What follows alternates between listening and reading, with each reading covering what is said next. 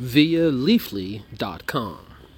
Granddaddy Purple is an indica marijuana strain that goes by many different names, including Granddaddy Purp, Granddaddy Purps, GDP, and Granddaddy Purple Kush. Popularized in 2003 by Ken Estes, Granddaddy Purple, or GDP, is a famous indica cross of Mendo Purps, skunk, and Afghanistan.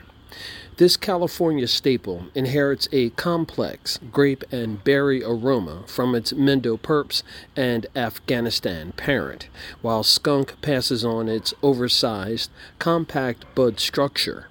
GDP flowers bloom in shades of deep purple, a contrasting backdrop for its snow-like dusting of white crystal resin.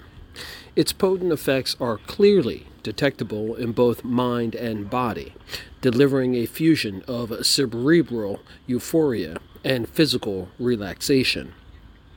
While your thoughts may float in a dreamy buzz, your body is more likely to find itself fixed in one spot for the duration of GDP's effects. Granddaddy Purple is typically pulled off the shelf for consumers looking to combat pain, stress, insomnia, appetite loss, and muscle spasms. GDP blesses growers with massive yields, which are ready for harvest following a 60-day flowering time outdoors.